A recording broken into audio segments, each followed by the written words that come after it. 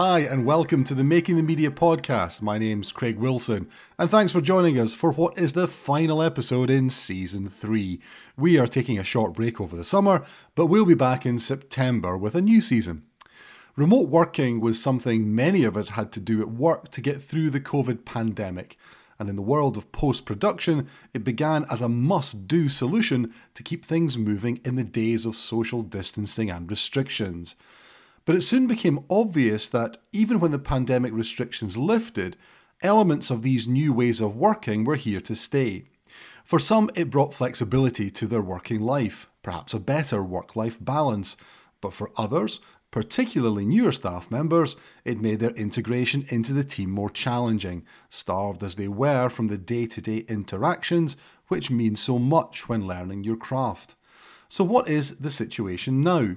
To discuss this and other issues in depth, our guest for this episode is Ed Bengoa, Director of Post-Production at ITN in the UK. Originally from Spain, Ed has worked in a variety of different roles in the industry, moving from audio post-production with Molinaire and the BBC through to management with the Tinopolis Group before starting at ITN 2 years ago. So I began by asking her to outline her current role. So my current role at ITN is I'm Director of Post-Production. So I run the post facility within ITN, and we work not just with ITN, we also have commercial work. We do a lot of work for ITV, Lifted Entertainment, and production companies like that. But mainly our job is to work internally. So we work with ITN Productions, I would say, is 95% of our work, but we work with all the different parts of ITN. As you know, they've got like 7 distinct areas, from obviously the newsrooms to ITN Sport, Business, News and Archive. So we service all of them up to a point, not the newsroom so much. We do some long form work for ITV News long form team, like on assignments and the Tonight shows, but it's mainly ITN Productions, and they keep us busy. They're super, super busy. They've had the busiest year ever last year. And I think this year they've already surpassed that. So they have huge amounts of commissions from Channel 5 documentary, all the UK broadcasters, as well as Netflix, Amazon Studios, Peacock.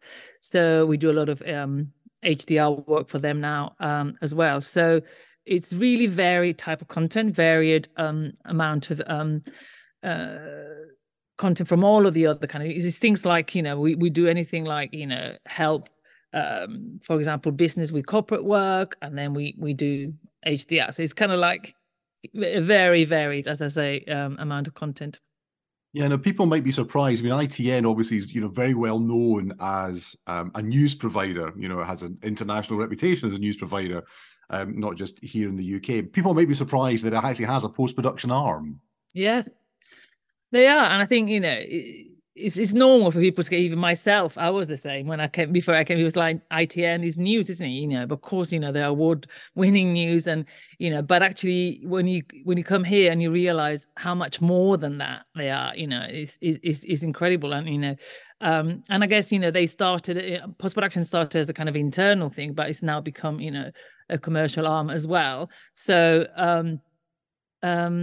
yeah, I don't think people ever think of post-production at ITN as a thing, but we're really, really big, and as I said, we do work for all of the different parts of ITN, including, like, as you know, recently, ITN technology team, which are incredible, and they do, obviously we've done the coronation, we did the funeral, there's a lot of work that we collaborate with, and it's kind of like that kind of cross-pollination between the departments is amazing, because you can draw on so much expertise. I'm loving it. I'm loving being here because there's so much support from the different parts of the company that whenever you're doing something new, you can always draw on that expertise. So there's a lot of that going on, which is new to me, and I really, really appreciate being in that kind of situation now. So you mentioned that you started a couple of years ago with ITN. So clearly coming into an organization which, as we all know, going back, a couple of years from now, we're still in sort of COVID times, still restrictions. There was obviously lots of restrictions about, working together, but also we've seen a huge growth in remote working and people being able to work remotely. So I wonder maybe two aspects of that is one is, Ed, in terms of your own experience of joining an organization through that period, how has that been? And then the second thing is, what do you think the impact, good and bad, of people being able to work remotely has been through that time? So yeah, I mean, joining ITN in COVID times was tough. It's really difficult to be here, and there was no one around. You kind of it took me about a year, as I was saying earlier. It took me about a year to get to know my own team, and it took me even longer to kind of get to know everyone else within the building. So I think that was hard, and I think that's definitely a completely different experience to any other kind of jobs I've ever done before. Not having that kind of initial get to know people and face to face type thing, which because ultimately I feel there's nothing like face to face. I mean, we can go into talking about the pros and cons of remote, but in that initial kind of like bedding in to any company, I think being in person would have totally helped me. I think is that idea. I always sort of talk about learning by osmosis, and it's like when you kind of in a office environment and you like new and you just listening to people's conversations and you say, oh, who is that? Oh, that's the exec on that is so and so that, and you just even by being there you're learning new things, you're learning to know who's who, you privy to conversations that you would not have at home. So I think I definitely kind of it took me longer, I guess, to get to know everyone and to get embedded into the company than it would have, I think, normally. But in the kind of general kind of thing of remote and definitely in post-production, I think there's pros and cons, does it? I mean, there's obviously it's been huge amounts of pros in terms of kind of allowing people to have that whole balance, life work balance, and flexibility in terms of kind of caring for children, caring for so that's obviously great. I mean, also it's a pro is being able for us and for a lot of people, it's been kind of like scaling up and down in terms of the amount of facilities that you can offer. So you're not limited to brick and mortar. You just have a lot more that like here we have 30 odd kind of physical rooms, but we now go up to however many we want. We have racked up machines in machine rooms, but also we can also grow in the cloud as well. So it's kind of allowed us to kind of scale up and down depending on how busy we are. And that is always a good thing. You don't have to invest so much anymore in kind of having tin anymore. That's something that people are just not thinking anymore that way. That I definitely don't want to grow physically anymore. I don't need to. So, and I think what we're doing now is kind of really fitting what is, depending on which production and what that production needs, then you will do remote or you will do on-prem, and I think there's definitely some productions that benefit more from being on-prem. Some people it just depends on the person and the producers, there's very much their choice. And sometimes, is specifically the production needs it, like a quick turnaround needs to be in-house because it starts, so many quick decisions being made. Sometimes you have a multi-episodic, for example, and they want to be in-house as well because you have a serious producer that wants to go in and out of different edit suites. And, and but then there's other productions that really suit to be remote, or they might do remote for however many weeks and come back in and do like a fine cut, for a week in-house. So it's just offering that flexibility. I think there's been I think it's a good thing. I mean the thing is we were remote and we were doing that in post-production for a while. We were just not doing it at large where we were not suddenly having to kind of deploy a post facility from one day to the next, which was what happened. And that was scary. But but that was business continuity, wasn't it? And that was, and now I think definitely now 23 feels like we are settling into the post-COVID world. And and then and how things, I guess, are going to be from now on, and what people want.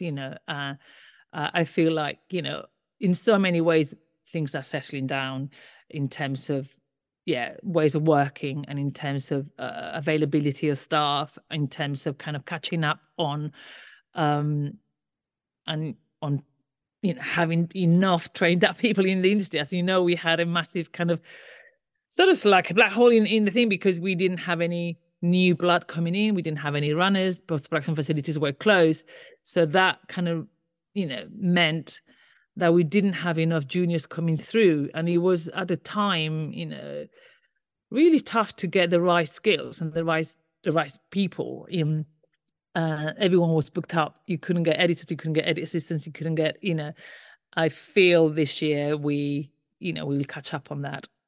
What I was going to ask you was, you talked there about, in many ways, you're very experienced within the industry, and you talked about the challenges that you felt that, coming in through that time, posed for you. What do you think it's meant for younger people coming into the industry, and how have you tried to work with the younger staff that you have within ITN to kind of foster them and help them through that period? And I also want to ask questions about lifelong learning and stuff like that as well, but specifically for newer people and younger people who've come in, how challenging do you think it's been, and how have you tried to work with them to help them through that?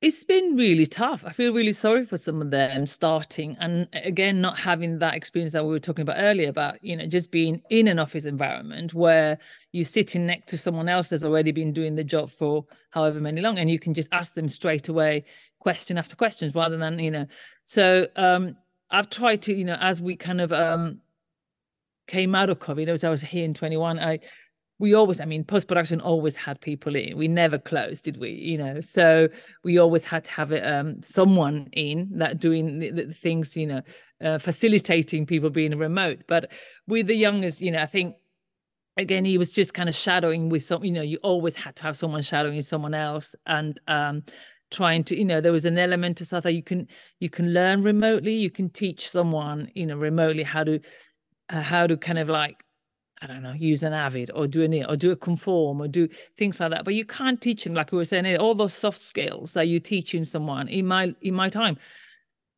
I've trained so many people in those soft skills. It's kind of like how to answer a phone, because often they're very young. They come in, from uni.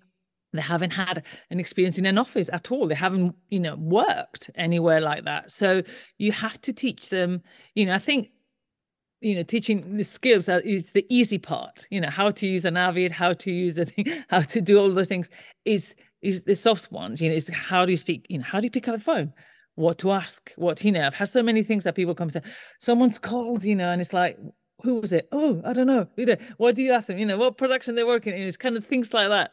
And like I said about myself, if they can't hear someone having a conversation, who's the exec, who's the thing, who's the talent coming in for a voiceover, how to talk to people, what's okay, what's not, and I feel that I always want to have them around so that I can kind of direct them as well and hear how they're dealing with people. And, so I think we always had here at least a couple of people being able to, with the new people, they have to be here full time because they can't be at home to start with. So I think that's, that was always the case. And at the moment, actually, I've got about 3 or 4 new members of staff.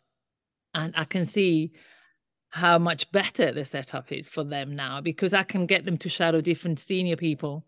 And they're like coming, they're just kind of like getting better so much quicker than, than before, So I think for the development of new staff, you can't do that remotely, in my opinion. And as I said, you can do courses, you can learn, and you can go to Netflix IMF kind of thing on YouTube, and you can learn how to do that. Yeah, you can get all sorts of things like that, but is all the other stuff around it that you need to be in person, and that's what we do here, definitely.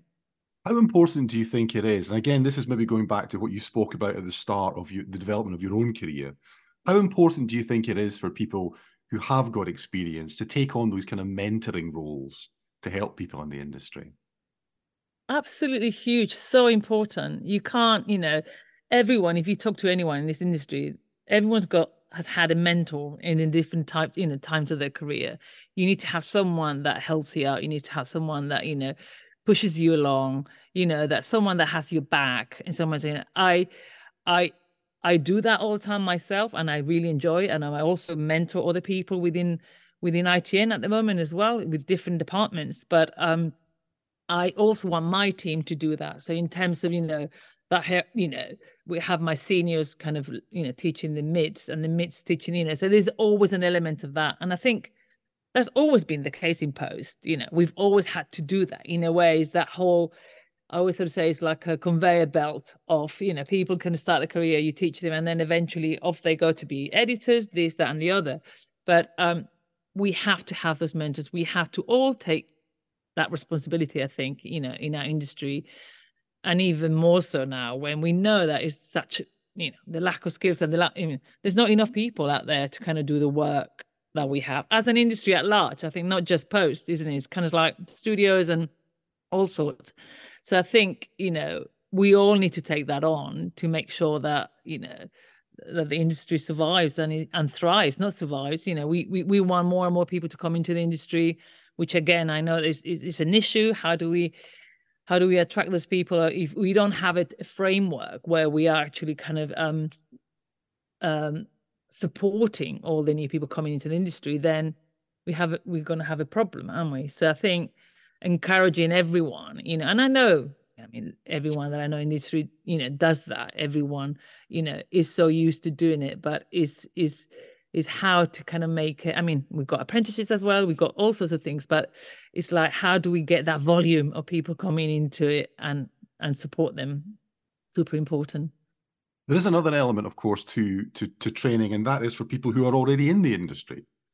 Because as well as encouraging younger people to come in and join, you don't come in and join and then you stay in the same job for 40 years through the course of your career. Chances are, things are going to change. So how significant and important do you think it is for those who are already within the industry to then have opportunities to perhaps move and migrate and to try things that perhaps someone from the outside might look at them and pigeonhole them into perhaps saying, well, they've always been an editor or they've always worked in audio, but they may have skills that are appropriate for something else as well. So how important do you think it is that lifelong learning is part of what we encourage within the industry as well? Again, it's hugely important. We work in technology, with technology, how quickly technology is constantly changing. So, it's part of parcel of what we do. We have to constantly be learning. It's a bit like being a doctor. I was like, my sister's a doctor, and it's like she's always learning, and with technology is the same. Is constantly having to catch up, constantly having to find that time to do it. So is allowing that time to happen for your team. Definitely. I think I'm always trying to kind of make sure that all the new things are coming through, that, where there's a new camera, where there's a new workflow, where I'm learning every single day. I have to look something up because, something new's come up, So I think it's part of what we do. And I think it's important to allow also people to have the opportunity to move into different places. And I think that's just where ITN is great, because we do so many different things, like, as we did the coronation. Like, I went to the coronation because I wanted to be in the outside, to have a look at the whole operation and how amazing it was, so I did a lot of my own personal development there. And I think I do that with the rest of the team here. If you want to go and kind of have a look, at the news or this and that, things that, because you might sometimes, your skills can completely kind of go, like you were saying, you can adapt it to something else. I think the idea that if you're an editor, you can't go into something else is not correct at all. I think, sometimes actually after a few years doing something, you realize that you can apply it to something else. And I think allowing that to happen is really, really important. And sometimes you become a better at something else because you've had like an experience of, say, if you want to move into audio, even if you've been a picture editor, picture editors do a lot of audio editing, in their role. So I think, to be close-minded about that is silly. I think I'm always encouraging that and encouraging people to kind of, even if you don't want to move from one thing to another, just experience something else does give you a better understanding of what you're doing day to day as well. So all that cross-pollination, I think, is always positive. I completely agree. I mean, I think the other aspect of that is that you bring a different viewpoint to a different role because you see it from another angle as opposed to something that you've been, kind of purely focused on. You talked there a little bit about, technology and technology constantly changing. We've talked a bit about remote working as well. How do you think the advances in technology have enabled remote working? Because I thought you said a really interesting thing earlier, which was a lot of the technology that people implemented through the course of COVID had existed for a while, but people just really hadn't been done it. It was seen as a disaster recovery measure. It was something that we put in place. Whereas a lot of those technologies now have, to an extent, become mainstream. So how do you think the technology developments have actually helped deliver these kind of remote workflows that give you the flexibility that you mentioned earlier? Well, it's been amazing, hasn't it? I think, like you said, we had ways of remoting into things for ages, but it was kind of like how to deploy fully fledged facilities, and it's really funny because at the beginning, you had what you had, didn't you? And we just put something in place and people were so happy that you allowed them to be at home that it was like, so when I was setting up, so we had RGS and we had zero clients that you send it to people just because we had them lying about, and we had to send so that was that business continuity. And obviously we got we've moved on a lot since then, and we have all the different kind of remote ways of doing things now. You've got the Teraditches, the parsers, the this or that, and I think the or the over-the-shoulder things, which was come a long way, actually including Navid, which now the Microsoft Teams thing, which I haven't used yet, but I saw at NAB. So things have got better and better, and I think now everyone expects that. So if like I said before, people were so happy to be at home, but now they're like, everyone wants everything to work absolutely perfectly. So if you're an editor at home, you're an edit producer somewhere else, and you exec somewhere else, and they want to kind of have a view, and all of those things have to come together seamlessly, and people expect that. So I think that's what's changed, and that's what technology has moved on so quickly, and so many people are competing to kind of have a slice of that market, which is a good thing for us because we know that that people are going to want more and more of that, and you want to kind of offer something that works for them, and it doesn't obviously doesn't take more time. One of the things I found really interesting with technology and what you deploy, I sort of feel now that I can give my clients what they need. The tools are there, the technology is there, available. But I can't replicate, going back to what's good and what's bad about remote, I can't make that communication between all of those different blocks of people happen. If that doesn't work, it's actually the technology is there, but it's how productions and people that work in production learn how the new ways of working, and to make sure that they communicate in the same way as if they were in that room, because we can't replicate. We can replicate it, but there's that thing about being in the same room and decisions being made super quick, and having that kind of communication that you can't really do in the same way. If you can give them the tools, but it's but you can't kind of sort of say, actually it's going to take you the same amount of time or not.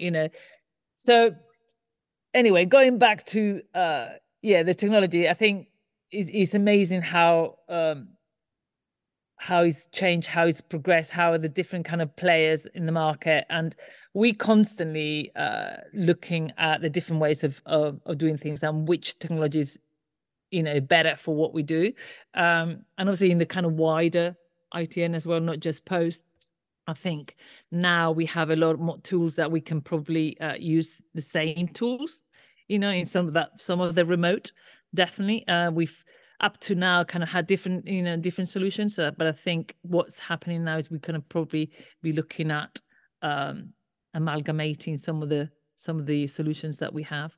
Yeah, I mean, I think technology is one aspect. I think people is another aspect of it.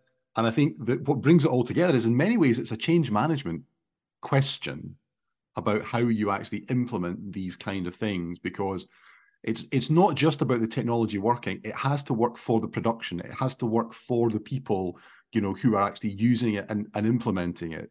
Because, you can have the best, most technologically advanced piece of kit in the world, but if it doesn't work for the production, it's actually going to be counterproductive to what's actually going on. So that whole change management aspect to it, I think, has become much more sort of prominent now, that if we are going to change how we're doing things, it has to be about not just the technology. It is absolutely fundamental. It has to be about adoption within the people to what's actually being done. Yeah.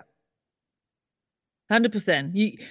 We don't force our technology onto people, or we react to whatever our productions need, and they're all different, and it's a bit like, the right technology and the right workflow and the right for that production specifically. And that's why you kind of have different workflows for different productions depending on what they're shooting. We might, adapt to, a lot of our HDR workflows now, they might come through Resolve, and they're completely different to maybe ingesting things via Content Agent or via Avid. And it depends on so many things that are specific to that production. That's why, you sit down with the production team, you hear what they're doing, you hear what they're shooting on, and what they want to do, what they want to achieve, and then you provide for that, and I don't think, you're right. I think the technology is there for us to kind of grab, and there's so many different things there, but we don't force it on, we just have to make sure that our teams are happy with what we're providing for them. Ed, it's been great to chat to you. Unfortunately, we haven't seen each other in person for some time, talking about going back to COVID and things like that. So hopefully we'll get the chance to meet up in the not too distant future. But there is a final question I ask everyone on the podcast. And that question, Ed, is, what is it, if anything, that keeps you up at night?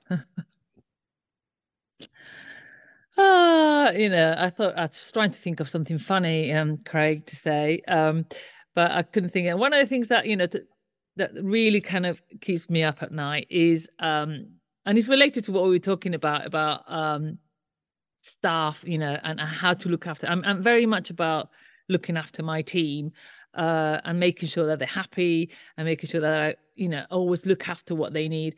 And one of the things that, is tough to do as a manager is kind of like balance that whole thing about the deadlines, the stresses, and the well-being, and all of those things, I think, are really, are really difficult to balance. And I think you want to kind of make sure you look after your stuff and you give them, what they need, but at the same time you have business deadlines, and you have, and it's hard to do that. I'm always kind of thinking of ways how to make sure that I can provide that for everyone and keep everyone happy, my clients, my staff, and everything else. So yeah, that's something that is always kind of on my mind. Nothing wrong with doing your best to make sure staff and clients are happy. Thanks to Ed for sharing her thoughts with us. Now, if you want to find out a bit more about some of the remote working solutions which Avid provides, such as Avid Edit On Demand or Avid Nexus Edge, then check out the show notes for links to more information. And you can also find links there to other podcast episodes in this season. What do you think of what Ed had to say? Don't forget to get in touch. I am Craig AW1969 on social, and you can always email us. We are makingthemedia@avid.com.